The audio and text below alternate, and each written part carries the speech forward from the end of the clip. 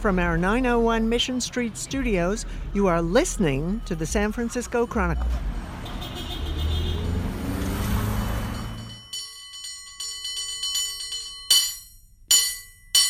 This episode of Total SF is the podcast equivalent of walking to your new neighbor's house and handing them a casserole.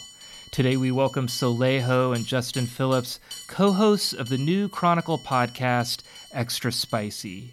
Soleil and Justin have been at the center of a really exciting new direction for the Chronicle food section.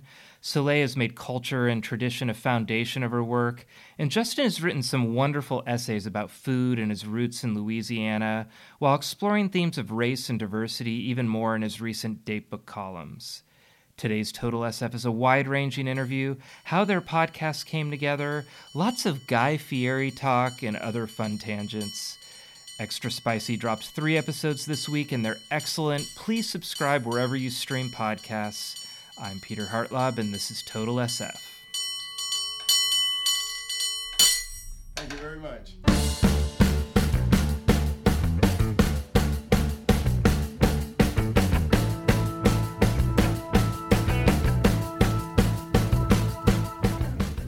Soleil Ho and Justin Phillips, welcome to Total SF. Congratulations on the launch of Extra Spicy hours ago. Oh, man. Thanks for having us. Yeah, thanks for bringing us on. We're recording literally hours after the podcast launch into the world. How are you feeling? What are your feelings about the birth of your podcast? Well, it's so different from when I started my first podcast, Racist Sandwich, because at the time nobody knew who the hell I was and no one was paying attention. It just kind of was a thing that happened. And now it's like people have been asking me all year, like, where's your podcast? What are you doing? And so, I'm a lot more nervous because there's more expectation than before. Yeah, and, I think for the Chronicle, we've been trying to figure out how to do a podcast for the food section since and Peter, you know this, man, since probably 2018, I think. And it's just been. Yeah. So I launched my podcast and we have this internal, sort of queue where all the podcasts are. And every time I turn it on, when I look at the podcast, it says Food TK since 2018. Right.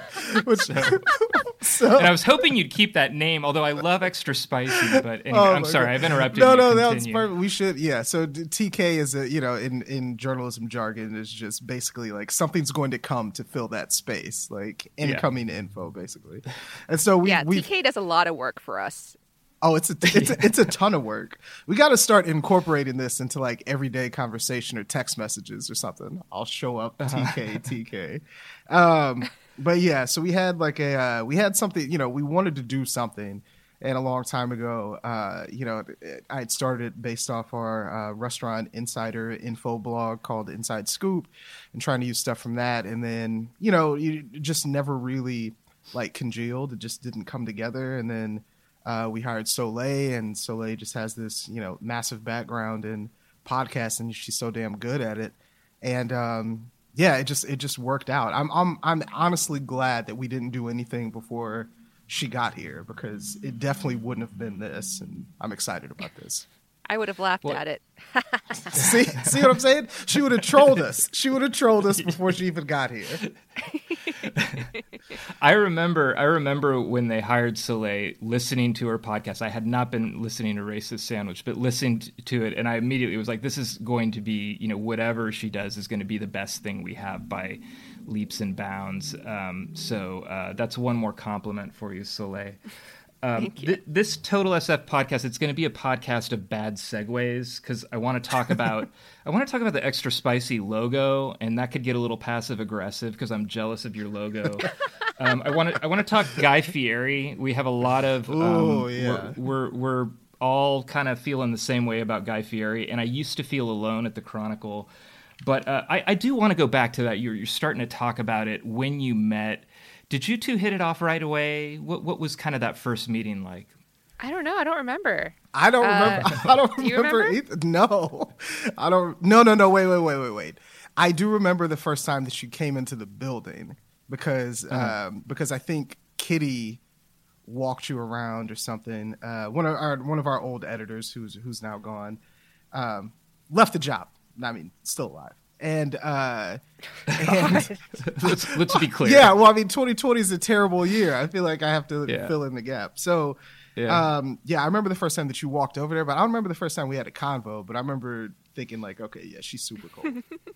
Oh, thank you. Yeah, I feel like I was really excited to work on a food team or on a team generally, because like I'm new to journalism. I've never worked in a newsroom before or ever really worked in an office before. And food journalists of color are so few and far between, and I was so thrilled, not only because of that, but just because like we got along so well, and it was just like I knew that the conversations we would be having together in the office would be really fulfilling and interesting and always like super fun. And yeah, you've really fulfilled that. Well, I remember we would have these morning meetings and stuff. And in the old days. In the old days. And I remember every now and then I would like catch something would happen. We would discuss some kind of angle, and there may be a discussion about a story angle that, inside, like we all react to in our own way before you say something. And I would like catch Soleil reacting to something at the same time that I was reacting to something. And I'd be like, oh, okay, I think we see a lot of stuff the same way. And also, another thing too, not to keep bringing up people who are no longer at the Chronicle, but our former editor, Paolo, was a very, when it came to like content for the section, he was very even keel. If something was great, he was like, if he said good job, that was like his way of being like, that was absolutely outstanding kind of thing. And I remember he was like beyond normal when it came to how excited he was about Soleil coming. And I was like, this is like a really, really big deal. Like he was excited about it. Well, I describe Extra Spicy as 20% a Soleil Ho column, 20% Justin Phillips column. I'm hoping this math works out because I'm a journalist. 10% interview, and then 50%, it reminded me of like the best hallway conversations you have at the Chronicle. And there's certain hallways in the Chronicle where like you're not near the man. I mean, you're kind of between the meeting and someone's office, kind of back sort of by the Nob Hill meeting room there as you're opening that door, heading into food, and you run into someone there, you can have the real conversations. Yeah. I feel like this podcast is like 50% of it is kind of those real conversations. And that's my interpretation. I'm wondering what you guys were talking about as far as what you wanted this podcast to be and how much of it is planned and how much of it is you two sitting down and just having good chemistry. I think it's a little bit like, okay, so I'm a huge fan of Mystery Science Theater. Oh, yes. It's a little bit of that, too. And really not in a way that we're, like, ridiculing anything, but more just, like, the intrusion of the audience. Yep. Right? Like almost, we're taking on almost like a Greek chorus role here and really just running with that. I think that's really fun. And, like, it is sort of breaking the fourth wall of podcasting, even though there are no walls in podcasts, right? There's no scenes necessarily. But to comment on and like layer that over the interview and not keep the interview like particularly like sacred, because it'll give us space to like kind of problematize and ask questions and develop. And for me, that's where stories come from too, right? Like you get your source and then you really embroider upon that base to make your story. Mm-hmm. And it also gives us, the Mystery Science Theater thing is 1000% it. And that's why I love the format from the very beginning. But even with them, they're putting in their own commentary on something that other people are doing. And I think there's just something fun about us being able to hop into what we were doing in that moment and talk about those moments themselves. It adds like an additional layer of insight. And it also gives us space to be kind of it's weird. We can be kind of critical of our own interviewing techniques. Yes. And if there's something we forget to ask, like it's a safety net for us to be like, I like this part here. Also, I was curious about this, so I think it makes a more well-rounded interview as well because, our backup plan is the commentary. So. Right. And I feel like all of us at the Chronicle are used to being sent copies of the paper with like pen scrawls all over our own columns. Yeah. You know, from readers who want to comment on or like, you know, shout back. And I think this is kind of similar in a way. It's like we are emulating the person yelling at the newspaper or the radio. That is 100% it. Well, I want to play, and I didn't warn you about this, but I want to play a minute from the show right now. One of my favorite minutes. It's a tangent, and I love your tangents. This is from the Padma Lakshmi episode where you talk about what you would call your TV show if you had one. People need that. So, like, what would if you had one of these shows? What would your show be called? Oh, that's a really good question. Well, first of all, I hate TV and I would never do it. But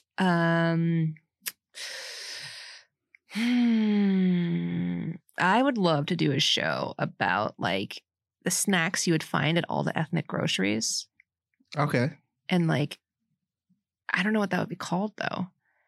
But, you know, like I would love to go to like these small grocery stores in the US and just like eat the delicious snacks that they have and talk about it. That would be nice. I don't know. Kind of like what they had on Food Network with like Unwrapped. Did you see that show? Oh, yeah, I know what you're talking But about. like go to the factory where they make the shrimp chips or the honey butter chips or, Yeah. you know, Chat Mix. That's so cool. I would have a show called Yeah, I'm Supposed to Be Here. And it would be me wearing a hoodie going into really fancy restaurants and just filming the interactions with people. Wow. So it'd be a mix of like Punked Yeah. Yeah, what? and like a daily show segment. Right. I mean, you know, it seems very topical, but I feel like it would have some depth to it. Yeah. No, that'd be really funny. I wanted to ask you, and you touched on this, but I thought initially it's going to be an interview show, and you had a really high-profile guest, and she gets a few questions, and she guides it, but it's very much your show. So much when I interview a guest, it's me wrestling with that guest to take over the show, and I really admire the fact that even with such a high-profile guest, one of your first guests, it's very much your show. Yeah, I mean, it's really easy to be intimidated, especially when it comes to someone who is high profile or a celebrity or whatever. But yeah, I've done so many of these at this point where it's just very much, they want to be guided just as much as anyone else. You know, they don't want to have a freewheeling. I mean, some people might, but like people like to know that there is an arc, that there is something going on. And often, I mean, I don't write down questions usually. When I started doing podcasting, I would have like a list of questions and I would just read them. But at this point, I just sort of like feel them out, just kind of see like the kind of tender points or the points at which I can feel that they want to talk more, you know? So it is like a very unconscious kind of push and pull. But in the end, I think people do want to be led a little bit more than we might think.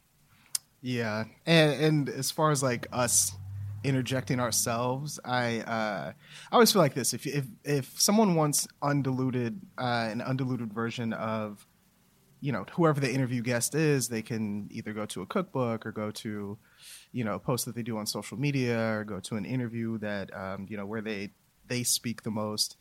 And if they want an undiluted version of us, they can just go to our content. Like we write columns all the time, we have stories. Like there are those two versions, and I like the idea of us being able to mesh those points, like in these interviews where, you know, obviously the interview is going to carry the whole segment, but it doesn't hurt for us to kind of blend in and have fun and, you know, kind of be introspective sometimes.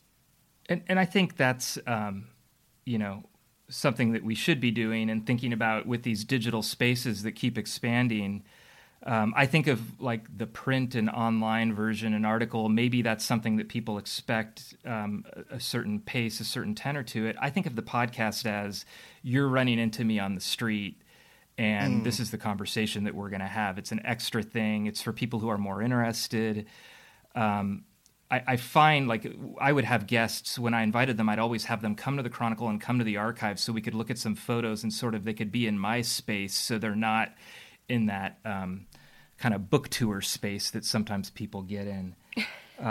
But we don't have an office anymore. Extra Spicy sounds really good. I'm curious, how and where you're recording this. How much of it was recorded, if any, before all of our shelter in place went down? And I kept listening for clues. I heard, Soleil, you mentioned you were in your car at one point, but it still sounded really good. I imagined you were under a tent of some sort for sound. How are you making this podcast at this time where I would think it would be really, really hard for two people interviewing guests to make a podcast? Well, I mean, I have experience in this, right? Because like the second, a few months into Racist Sandwich, I moved to Mexico. And so I was no longer recording in Portland, Oregon in a studio with my co-host and the guests. I was doing it entirely over the internet. And so like there was that. I was recording in a closet for a long time. And now I'm also recording in a closet as we speak. And yes, I recorded in my car. It's a Toyota Corolla, and it is very well insulated. Oh my God. Although, like, the weird thing is I live on this, like, very steep hill. And so the car is parked perpendicular. And so I was sort of, like, leaning 30 degrees over the whole time. And then once it started getting hot and sunny, like, I would be melted out of my car, essentially. It was a lot. Well, in the beginning of doing, before, Extra Spicy came along, like when we were still trying to figure out how to do a food section podcast, there was a lot of, and Peter, you remember this, there was a lot of like remote recording and, you can get stuff on your iPhone if the audio's good. And it just ended up being a lot of, doing stuff out in the field kind of haphazardly. And then we switched before all the shelter in place stuff. We switched to doing recordings in the office. So we got into a rhythm of going like weekly to record, being in the same space, like, just kind of vibing out. And now we're back to like basically what, Soleil said, recording wherever you can that's quiet. But I definitely took for granted having that podcast space because I miss it. God. Yeah, I'm just impressed because in the food TK days, I would think it would be much easier to make a podcast. And Justin, you like me were sent to go work for the Metro section for 8 weeks. Yeah. And, we're able to work on this. And so congratulations. Yeah. It was Thank a you. lot of I know. a lot of balancing. It's like a monkey's paw thing, right? Where like now we can do the podcast, but we don't get the studio. Right. That's Yeah. exactly it. We'll be right back after this short break. Did COVID-19 change the tenor, the topics you're going to cover? I very much felt like this was a podcast about race and equality and appropriation, and all of that is in there, but there's sort of like this added element that ties into that, but also kind of has to be acknowledged. What was your plan for the tenor, and what did COVID-19 do to that? Well, I mean, the format was consistent, but yeah, we had so many interviews that we'd already done in the year leading up to this that were all of a sudden just like completely useless because these were people who were opening restaurants and talking about dining and all that stuff, and like that reality that they spoke to just doesn't exist anymore. So there's a lot of re-recording and a lot of recontextualizing. And certainly the guests that we pulled in for this first batch were fairly recent because we wanted to have something a little bit more timely. And we also had the debate of like, do we release a new thing during a pandemic? And like, how is that going to be received? Yeah. Mm-hmm. As far as, and then when it comes to the impact of the pandemic on our content, honestly, being hopeful, I think it's going to, it's probably going to improve it, because Soleil and I have talked about this too. People want to talk right now. Everyone's going through a similar experience. Obviously each business is different, but business owners want to speak about things. Chefs want to speak about things. Like, I don't know if it's like to commiserate or what, but there's kind of like an honesty that's floating around right now in the industry, when before we might have had to wade through interviews that might have been a little PR-y, kind of like clipped and, they know what they're going to say. But now it's just, I don't know. The environment is perfect, for a podcast that gives people a platform just to sound off. Well, I promised you some bad segues. So we'll go to your logo, which standing ovation. First of all, let's describe it. It's and this is at the Chronicle. I mean, we're doing okay. We're hiring. It's not the tough time for a news organization that maybe it was 7 years ago. But I didn't think we had the budget to make Soleil and Justin salsa bottles and then line it up for a photo shoot that was like Vanity Fair. You're on these salsa containers, extra spicy, and then that is each of your hands in there covered in salsa really strategically. I want to know everything about this photo shoot. When did it happen? Where did it happen? How long did it take to get the salsa off your hands? Tell me everything. So, like, you want to take a stab at this first? I'll follow up. Whose Sure. idea? Yeah, so we were kind of going over what we wanted to do, right? Because I think the Chronicle podcasts have their own sort of style that they all have with the cover images, and we wanted to do something a little different. And so I was looking at album covers that had to do with food, and I came across this album by a Portland, Oregon R&B band called Pleasure. And the album is called Accept No Substitutes. And it was actually recorded in the Bay Area, in Berkeley, at Fantasy Studios in the 70s. And it's like these... Fantasy Studios, that's like the Saul Zaentz, Creedence Clearwater Revival recorded there. I think up to Huey Lewis and the News, classic. Yeah, Journey, Top end Green place. Day, yeah. Yes. So it was cool. It was this very, very, subtle Bay Area reference. And this album cover is a bunch of jars of, I think, jam or like blackberry jam with custom labels that say like Pleasure Jam. And then there's like these hands that are grabbing the jam and they're like toppling from the stack and it's all like chaotic looking. And so I thought it would be really cool to emulate that, but with salsa. Yeah. And then it went to trying to figure out what... And then it came to like doing the actual logo, if we were going to use our faces, like how would they look, doing cartoon versions that we would like, and then trying to figure out what bottles to put them on. And look, we went to a unnamed grocery store Right. and bought out their salsa, like all of it. Yep. And it's it was like, I mean, it looks great, right? But let's be real. It's not like, we're still a newspaper, so we can't, get some huge space just to have like a ton of production. So I feel like the way it turned out is the production value is way higher than what it actually was. You know what I mean? Like we definitely kind of like bootstrapped it together. And, but yeah, no, it was just interesting trying to figure out like, what our cartoon faces would look like, what bottles to use. How we would get those on there. And then when it came to shooting, it was just trying to figure out what would be the most compelling picture. Because we did a couple Soleil like without salsa on our hands. You remember those?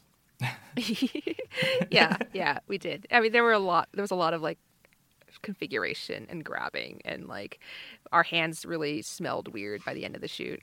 I'm thinking for days. Yes. Yeah, it was definitely under the nails and stuff. I'm not going to lie to you, though. This is the first time I've ever seen like after we did that shoot, it was the first time I'd ever seen a close-up of my hands. And I can't find anything more repulsive than that. It looks great. Oh, man. I am never going to do so. I definitely won't be a hand model when this is all said and done. Yeah. Well, this is where I submit you to some Chronicle podcast logo history because the big event was my podcast before it became Total SF, which was named after my old blog, which was a spinoff of my parenting blog. So, and we're just getting started. So I went and shot for my podcast logo. I went to the Grand Lake Theater and got the owner to let me use his lettering and put the big event on the marquee with the T, like the guy on the ladders putting up the T, and it just looked gorgeous. And then I heard from the Chronicle, yeah, we're all going to do them kind of uniform, and mine was kind of it had a little bit of a Microsoft Paint vibe. I don't want to insult anybody, but there was an explosion. I wonder if they thought my podcast was about astronomy. I don't know, but I had this logo for a long, long time. And then they added this Total SF fantastic Sutro Tower one now. So it sounds like I'm not over it, but I'm over it. And not at all completely jealous of your awesome logo. Oh, man. So, like, is it just me, or did it seem like it was always, like, on one track with this? Like, we didn't have to veer too far off course from something. Oh, wait. I'm tripping. We did have one with ranch dressing or something. You remember that? No, I choose not to remember. There's a lot of like weird things, right, that come with one of the hosts being a food critic. Is, you know, I'm not anonymous by any means, but like I try not to put new photos of myself out there too much. And so we were trying to figure out, how do we get ourselves in this logo just so people know it's us. There's also a really interesting sub thread of commentary when it comes to food media about like videos, like cooking videos, and like the kinds of hands that you see in those videos. You know, yeah. And like they're often white hands or like really light skinned hands. And I thought, okay, how do we kind of have a little bit of fun with that idea with ourselves and our own, like, you know, physical features for this cover? You know, there's a lot of stuff that I was trying to think about. Yeah, well, it's fantastic, and sorry I'm talking about it so much. I'm like Trump with the ramp with the logo, you know. I do want to cover Guy Fieri and just get your thoughts on Guy Fieri. First of all, I absolutely loved your tweet, Soleil, when the Christopher Columbus statue came down. And I think Heather Knight threw out, you know, who should be in this statue's place now. And I don't want to misquote you, but I believe it was the non-problematic Bay Area Italian-American Guy Fieri. Well, before we do that, we should also point out that in Columbus, Ohio now, there's a petition going around to change the name of the city to Flavortown, by the way. So I feel like I should just float that out there for context, people. That's awesome. I mean, if we ever get him on the show, my God, that would be really fun. Oh, that would be amazing.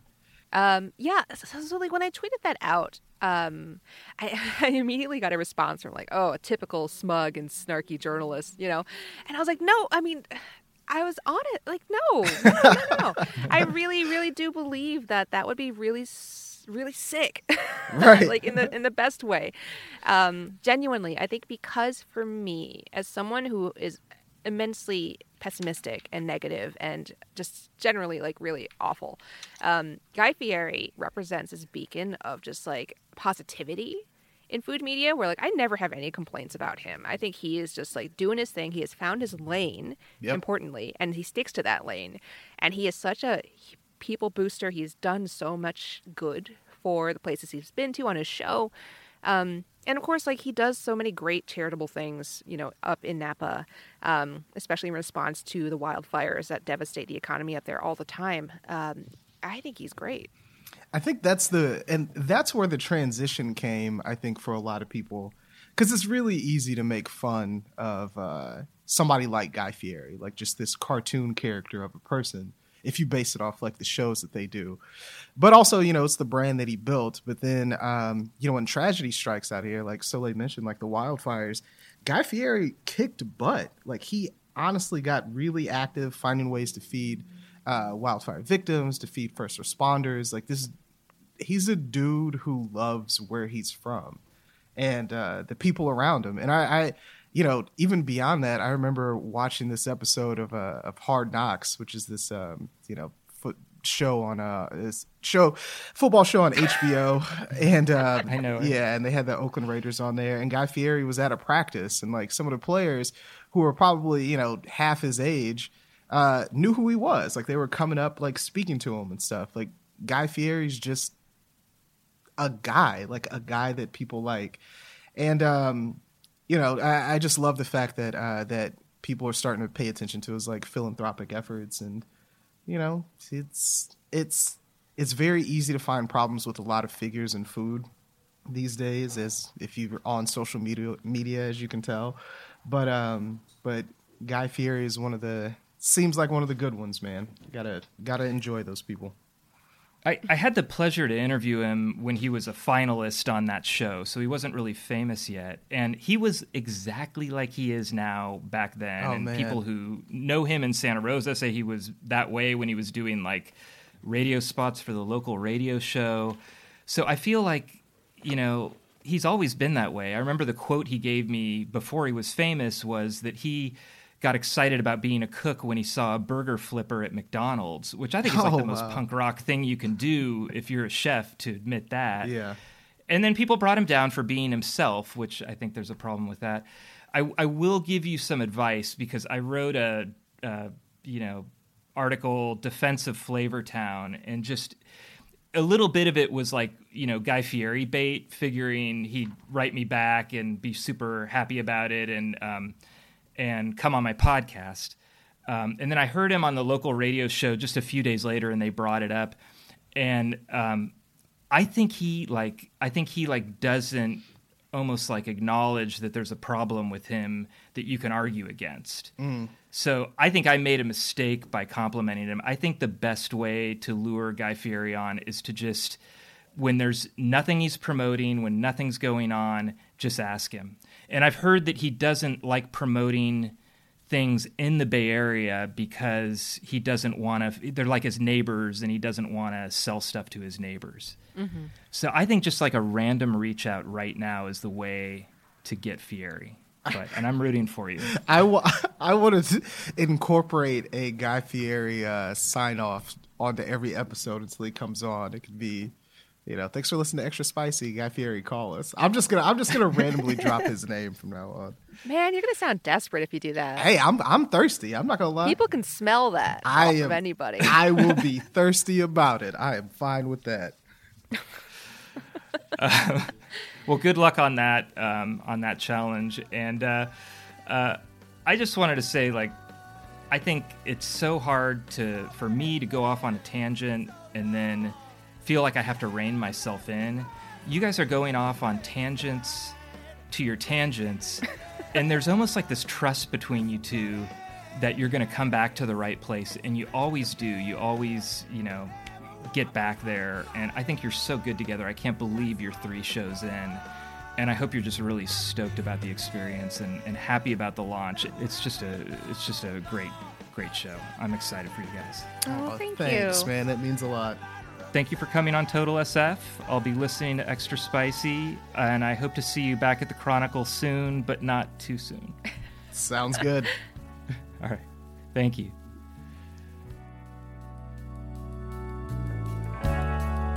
Darling, it's 2 a.m. when it's time for closing.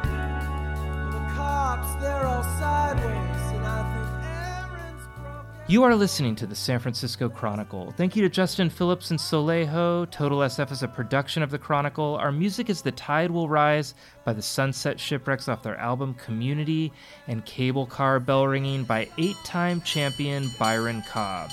Support Total SF in the newsroom that creates it by treating yourself to a digital Chronicle edition at sfchronicle.com/pod.